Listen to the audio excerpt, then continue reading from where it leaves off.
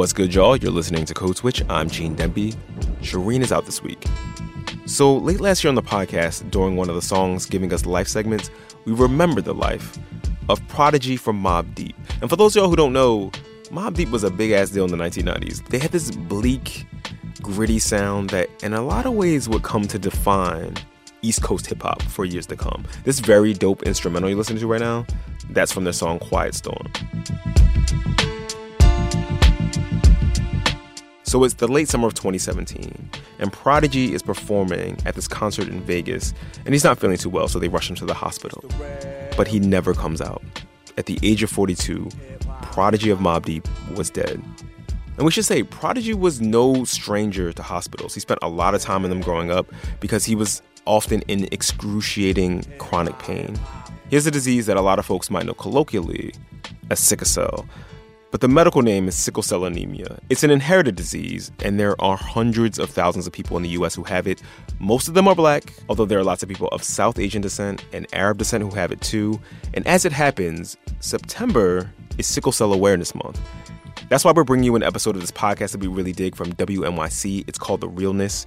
It's a 6-part look at the life and death of Prodigy. Episode 1 introduces P as an artist and shows how his rap career was in a lot of ways shaped by this disease that he had.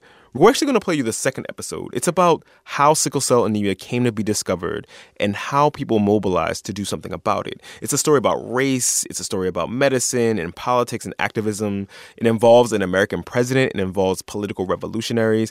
But to tell that story, I need to turn it over to the hosts of The Realness, Christopher Johnson and Mary Harris. Hey everyone, just a quick heads up. The Realness contains some strong language.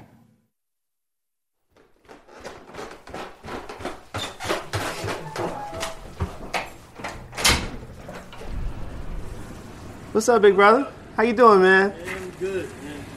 What's going on, brother? Nice to meet you, man. You too, man. What's going on? I was like, where you at? Yeah.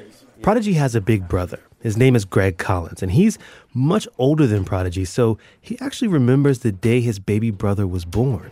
That was my buddy, man. He was, I took to him right away because, I never had a sibling. You got guys that had older brothers, and you wanted to be an older brother. What did y'all call him when he was born, first of all? Well, not Prodigy, of course. No, of course not.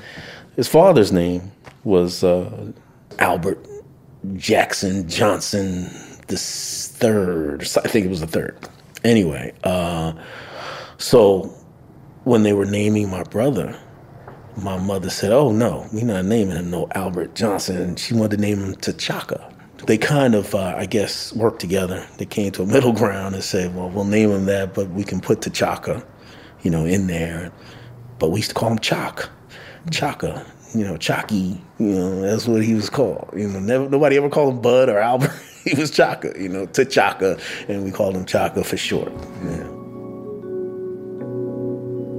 I used to always try to do things with him because I wanted that interaction as my only sibling, my only brother. Yeah, I always tried to take him with me wherever I went, when he could. Because of his condition, though, I didn't get to do that a lot because I had to be very careful. I'm wondering if you ever saw him have an episode yeah? Can you tell me about one time? Many times. There were many times I took him to the hospital. When I had my own family, he used to come to visit me, and he had, I think it was twice, he had episodes I had to take him to the hospital.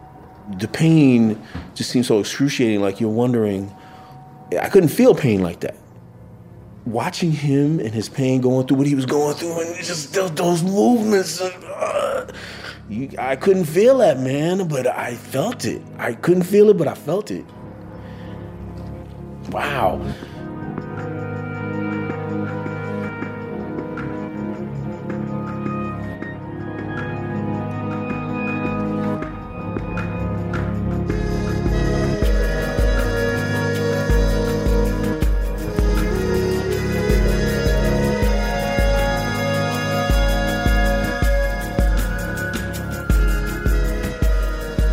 Prodigy had countless experiences just like this, ever since he was diagnosed as an infant in 1975. Back then, children with sickle cell anemia weren't expected to make it to adulthood. They might not even survive their first few months. But Prodigy, he made it. He was born at a breakthrough moment in the history of sickle cell. After decades of neglect, the country really started to pay more attention to this disease. We're going to leave Prodigy's story for a moment and go back to a period in time when a group of doctors, black radicals, and even Hollywood stars took a misunderstood disease and turned it into one of the most urgent social and political issues of their era. I'm Mary Harris. And I'm Christopher Johnson. This is The Realness.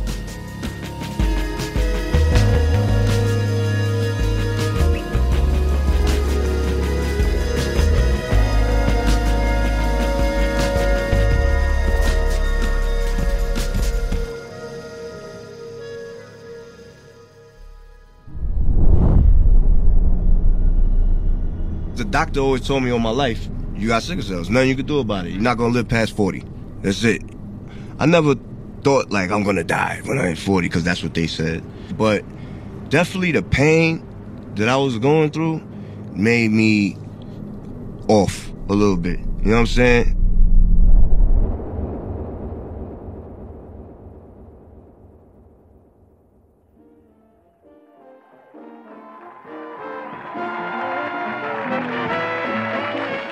Welcome to the Mike Douglas Show. Back in the 1970s, one of the most popular daytime TV programs was The Mike Douglas Show. And now, here's Mike. It was hosted by an ex-big band and nightclub singer, and he'd have all kinds of celebrities on stage with him. That was pretty good, wasn't it, huh? How about my band, Joe Harnell and the band? This Mike Douglas show, which was filmed in Philadelphia, was watched by millions of people every day. Alondra Nelson is a sociology professor at Columbia University, and she's actually written about one specific episode in February 1972. And this particular week, it would have been watched quite a lot because it was guest hosted by John Lennon and Yoko Ono. John Lennon and Yoko Ono. Hello, is the mic on? On this show, they've got Vivian Reed, the actress. They've got this sketch comedy group called the Ace Trucking Company. Car, where do you think you're going? A drive-in movie with Betty Sue. The one who was out here last Saturday? Yeah. Hey, she's all right. And in the midst of all that, John and Yoko and Mike Douglas, they turned to something really serious. There's a disease in our society today that is a major concern, sickle cell anemia, and it affects a special segment of the society. Here is a young man who is a medical student and is working on being a leading authority in the field. Meet Donald Williams.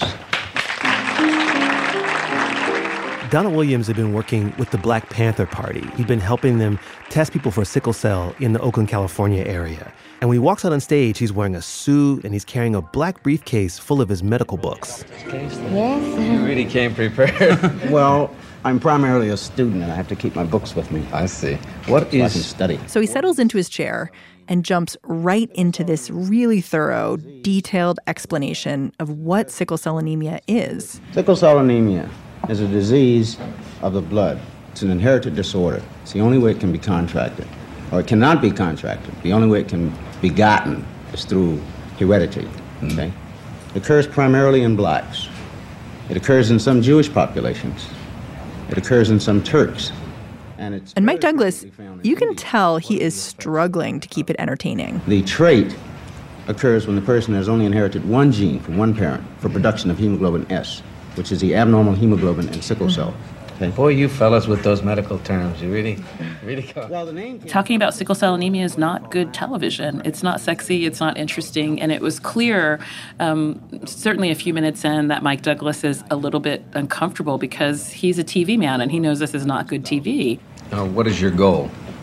Our goal is to educate the entire black population in this country about sickle cell. What having the trait means, how it's passed on, how a kid gets the disease. So you can prevent it in a way. You can prevent it only if you prevent people with the trait from having kids. From falling in love, right? Yeah, Very tough one. This interview is important because it's one of the best examples we have of this pivotal moment in the 1970s when sickle cell became part of the national conversation. It had come a long way since the disease was first discovered in the West in 1904. That's when a doctor who was looking at some blood under a microscope sees these, quote, peculiar and elongated red blood cells. And what he theorizes is that this isn't just some kind of anomaly. It's an actual new disease. This is Keith Wayloo. He's a history professor at Princeton. It's really from the 1910s through the 20s and 30s that clinicians start to identify these sickle-shaped red blood cells as being linked to particular kinds of painful episodes and painful crises, and then early childhood mortality. A lot of physicians might not have been putting a kid's blood under the microscope. So when they saw kids with sickle cell come in, they might not have even known it was one condition. They would see kids coming in with pneumonia and meningitis because sickle cell wrecks your immune system. There's also something called hand-foot syndrome. And basically, it makes babies' fingers and toes swell up, and it hurts so bad that sometimes babies will suck on their fingers and toes just to make them feel better. It's a really common symptom of sickle cell, but back in those early days, doctors may not have really known that. Researchers were just starting to figure out how this disease worked inch by inch. And then in comes somebody like Linus Pauling. After some years, at the end of the war, I learned about the disease sickle cell anemia. Linus Pauling won the Nobel Prize twice. He's a chemist. He's often considered one of the founders of molecular biology. And what Linus Pauling and his team of researchers theorize is that there can be such a thing as a disease that's caused by a molecule. Immediately I thought, could it be possible that this disease, which seems to be a disease of the red cell because the red cells in the patients are twisted out of shape, could really be a disease of the hemoglobin molecule? The hemoglobin molecule is a part of the red blood cell, and it moves oxygen all over the body. Pauling saw this glitch in hemoglobin. It made the blood cells change shape from round to more of a crescent or a sickle.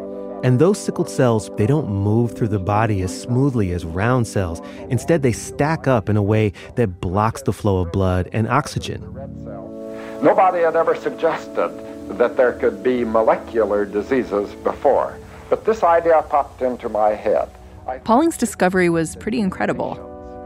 What it said is we need to think about diseases as maybe happening at the level of small molecular dynamics rather than at the level of infections and viruses or bacteria.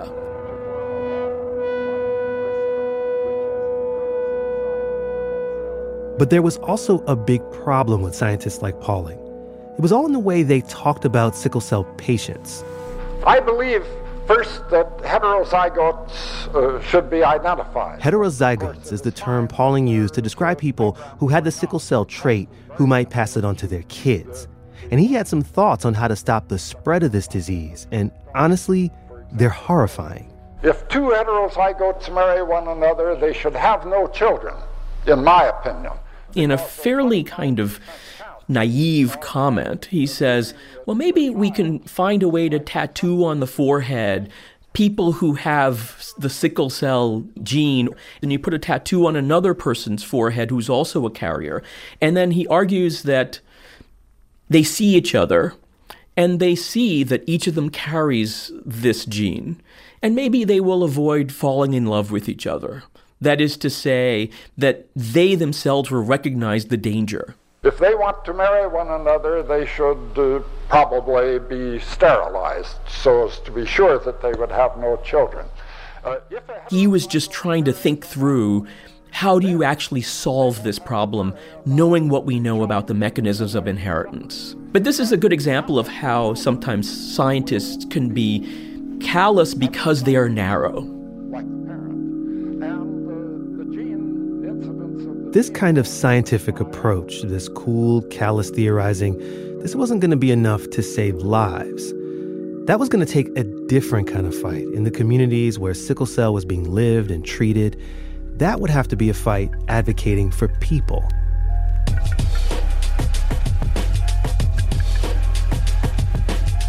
Sickle cell disease sees a very gradual 2-decade transformation as a high-profile cultural phenomenon. It started in the 1950s with the civil rights movement. And then there's a real turning point in the late 1960s with the Black Panthers, who essentially argue that not only is this our disease, not only is this a statement about what it means to be black, but we need to determine our own future by spreading information about it, by educating ourselves for it, and by raising funds to actually support the health and well-being of our children. The Black Panthers created a national sickle cell screening program. They would test people everywhere, at churches, at clinics, at community education rallies. I'm sure we tested over 4,500 people for sickle cell anemia last night. Party Chairman Bobby Seale helped lead the charge. And I think that the voter registration is running neck and neck with it. So it really becomes part of that broader dynamic that's very much part of the late 1960s rise of black power. The Panthers made the problem of this one disease, sickle cell anemia, about something much bigger. They made it about the exclusion of black people from mainstream medicine. And moreover, about their concerns for how healthcare and the neglect of healthcare is a way of doing harm to black communities, right? Not only is it, a kind of benign neglect, they accused it of being a kind of genocide. The Panthers also wanted people with the disease to understand that they were entitled to the best care. That they deserved research into their disease, that they deserved scientists, our best scientists, putting their efforts into trying to uncover, or to discover a cure for the disease. And so they really helped to change a national conversation about the disease. There was this huge groundswell in the 1960s and the early 70s that turned a spotlight on the sickle cell anemia. The Panthers didn't do it alone. There were TV shows and movies about it. Major athletes and actors were talking about their own struggles with sickle cell. Black folks were really taking ownership of this disease. This is not unlike what a lot of communities would do in the 80s with HIV and AIDS, to own this disease and to own the people who were going through it and to protect them as ours. Brothers and sisters, peoples and human beings alike, it's good to see you here tonight. We're running a kind of revolution that involves our very lives, and it involves us building what we call people's power, starting in the heart of the black community to the Chicano community. And then the next step was to get that critical mass of understanding and put pressure for change on people who actually were in positions of power. Presenting to you the President of the United States. In his 1971 State of the Union address, my fellow Americans, President Nixon had been talking about overhauling the nation's healthcare system. I will offer a far-reaching set of proposals for improving America's health care and making it available more fairly to more people. He was even talking about universal coverage. America has long been the wealthiest nation in the world. Now it is time we became the healthiest nation in the world. It's not like sickle cell was on Nixon's agenda. His inner circle didn't really understand what the disease was about. But because of all this social and political pressure, it was clear he had to do something. So a year after that speech, he signed the Sickle Cell Control Act into law. It dedicated $155 million to the research and treatment of this disease. It also created a whole network of sickle cell care centers all over the country. The Panthers and others, they saw this as a pretty cynical ploy by a president who otherwise wasn't doing a lot for their neighborhoods. One thing you might say is that Nixon strategy was an attempt to co-opt the narrative of black activists like the Black Panther Party about the state neglect of African-American communities, right? So this then becomes a way to say, no, we're actually not neglecting your communities. But someone on Nixon's team knew enough to find the best people working on the disease and recruited them to advise the president. One of those experts was a doctor who figured out a way to treat babies that kept them alive, and she used that same technique to prolong the life of the small, frail boy from Long Island, New York, who everyone called T'Chaka. Growing up with sickle cell, it was kind of different for me, man. It made me real angry at God, for making me go through that pain. I was a young kid. I didn't understand why I was going through that, because I was tired of that pain. Support for this podcast and the following message come from the Southern Poverty Law Center. Since 1971, dedicated to fighting hate and bigotry in all of its forms and seeking justice for the most vulnerable members of society. Learn more at splcenter.org. As soon as you wake up, you need the latest, and that is why Up First is here. It is NPR's morning news podcast. In just 10 minutes, you can start your day informed. Listen to Up First on the NPR One app or wherever you get your podcasts. Payne and I got real close in those early years. Prodigy doesn't talk about sickle cell a lot in his autobiography, but he does talk about how sickle cell changed him as a kid. Ever since I was born, I was at the hospital at least 4 to 6 times a year with sickle cell. Every year. Sometimes for a week. Sometimes even up to a month. He tells one story in particular about this hospital visit. He was about 4 years old at the time. His grandmother was there with him. She was watching over him. I was sleeping hard for a few hours. And when she tried waking me up, I wouldn't open my eyes. She called the doctor to check on me, and they said I was just sleeping. She called their superiors, and they said the same. But my grandmother, a Southern, strong-willed female from the old school, knew better. His grandmother was Bernice Johnson, and she was a force, a powerful, super influential businesswoman who owned a well-known dance studio in Queens, New York. She told them that the next person that she was going to call would be her lawyer if they didn't wake me up immediately. They went into a frenzy, finding that all my vital signs were deadly low, and I was slipping in and out of a coma. Grandma saved my life. It's something that so many sickle cell patients run up against. Not being trusted, not getting care. And what we've learned from talking to a lot of people in Prodigy's life is that his survival depended on a huge network of people. His grandmother, his mom, neighbors, and friends. And there was also this pediatrician, Dr. Yvette Frances McBarnett. She was instrumental in making sure Prodigy made it out of childhood. Dr. Frances had her own sickle cell clinic in a house on Farmers Boulevard in Jamaica, where I hated going because it meant I was getting a penicillin shot in my butt. Dr. Frances was a pioneer. She'd started practicing in the 1950s, when mortality for kids with sickle cell still hung around 10 years old. In the 1960s, she opened a clinic in Queens, New York, where she treated children with sickle cell. And by the time Prodigy was born in 1974, the Nixon White House had appointed Dr. Frances to help with its work on sickle cell. And when Dr. Frances looked at kids like Prodigy, what she saw was that they kept getting those infections, and that would cause them to get really sick, sometimes even die. The primary thing that goes wrong with sickle cell, your blood cells getting stuck in your vessels, has this effect on your immune system. It actually blocks off your spleen, which means that when you get sick, you get really sick. When you get a cold, it can easily become pneumonia. And so she and other doctors like her start thinking, how can we prevent infections in these kids? And the way they did that was by giving these kids antibiotics, shots of penicillin. And it seemed to work. Remember that it was uncommon for those with sickle cell to live past their teenage years when Mom started medicine. And she was helping kids who it wasn't clear if they would survive. Dr. Frances died in 2016, but her daughter, Ellen McBarnett, she actually worked at the clinic. And she was doing her best, and she didn't know when she first started helping kids survive past 20, if they would survive to 25, would they survive to 30? This is groundbreaking. Dr. Frances started using antibiotics in this way 15 years before the wider medical community acknowledged just how effective it is.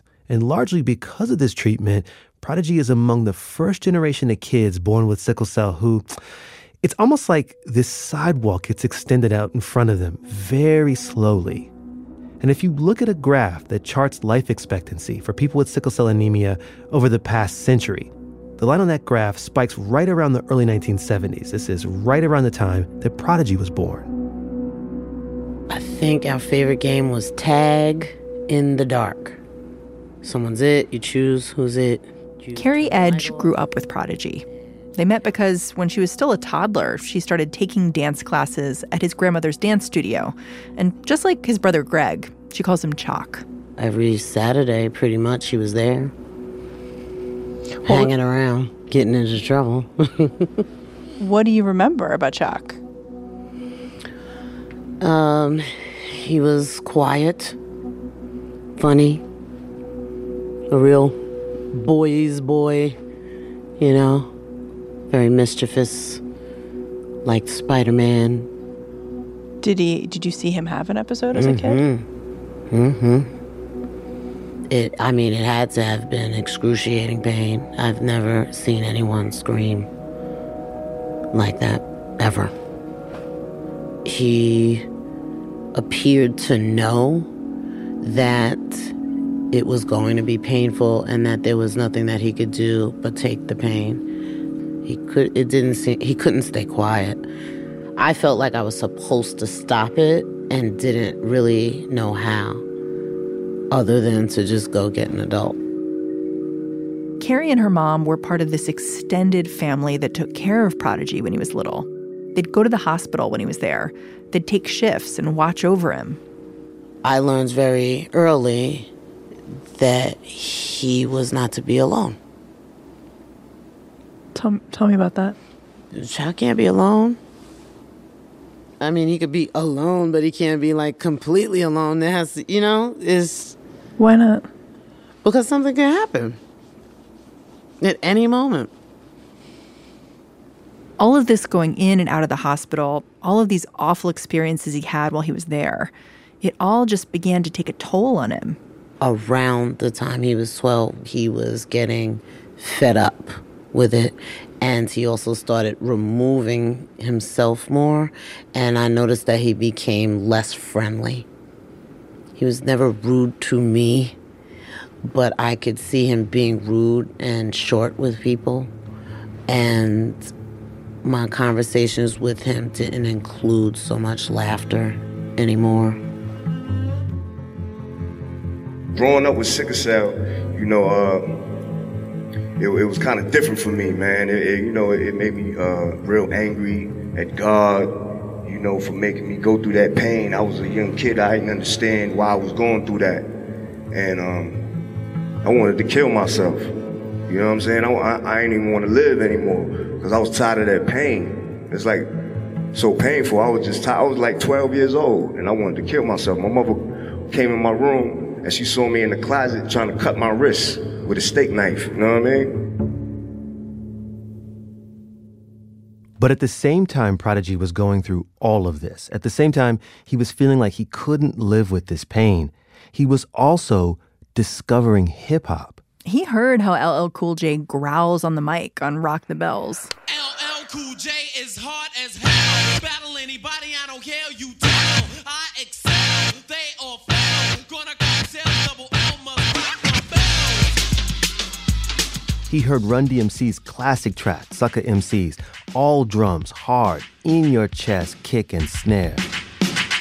2 years ago, a friend of mine asked me to say some MC rhyme, so I said this rhyme I'm about to say. The rhyme was there, but then it went this way. When I heard those songs, that just changed everything in my life. I used to play the songs for my mother. Like, yo, Mom, check this out. Matter of fact, I used to say Rakim's rhymes to my mom's, act like I wrote it. Rap music spoke to the anger he says he felt because of his condition and all of the fire and the aggressiveness of the music. Prodigy loved it. I was like, all right, this is what I want to do.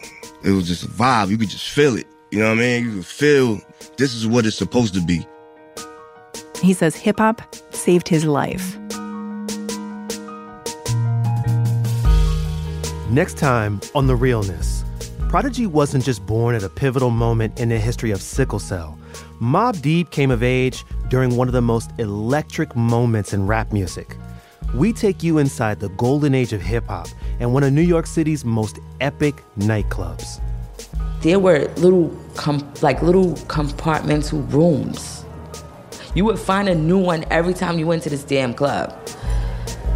And these rooms used to have shit going on in them. Like what? Sucking, fucking, snorting, smoking, this, that. Every inch of that club, it was a party.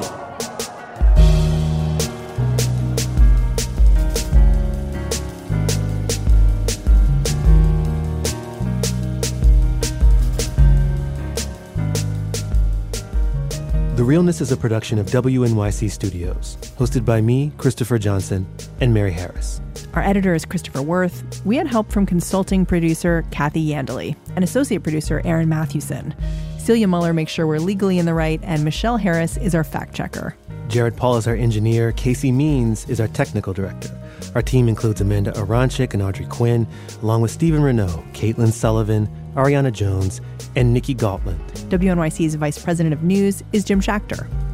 Trumpeter Christian Scott wrote our beautiful theme song and composed a lot of the music in this series. Additional music by Melanie Sue. Thanks to Buck50 Productions for sound from Prodigy's audiobook. And thanks to Pandora for sharing audio of Questlove Supreme. A heads up from them, you can stream their Sounds Like You concert online. That performance included a rendition of Mobb Deep's Shook Ones Part 2 by Nas. It was recorded just a few weeks after Prodigy died. We also want to show love to Prodigy's friends and family who gave us their time, welcomed us into their homes, and shared their memories of a man they treasure.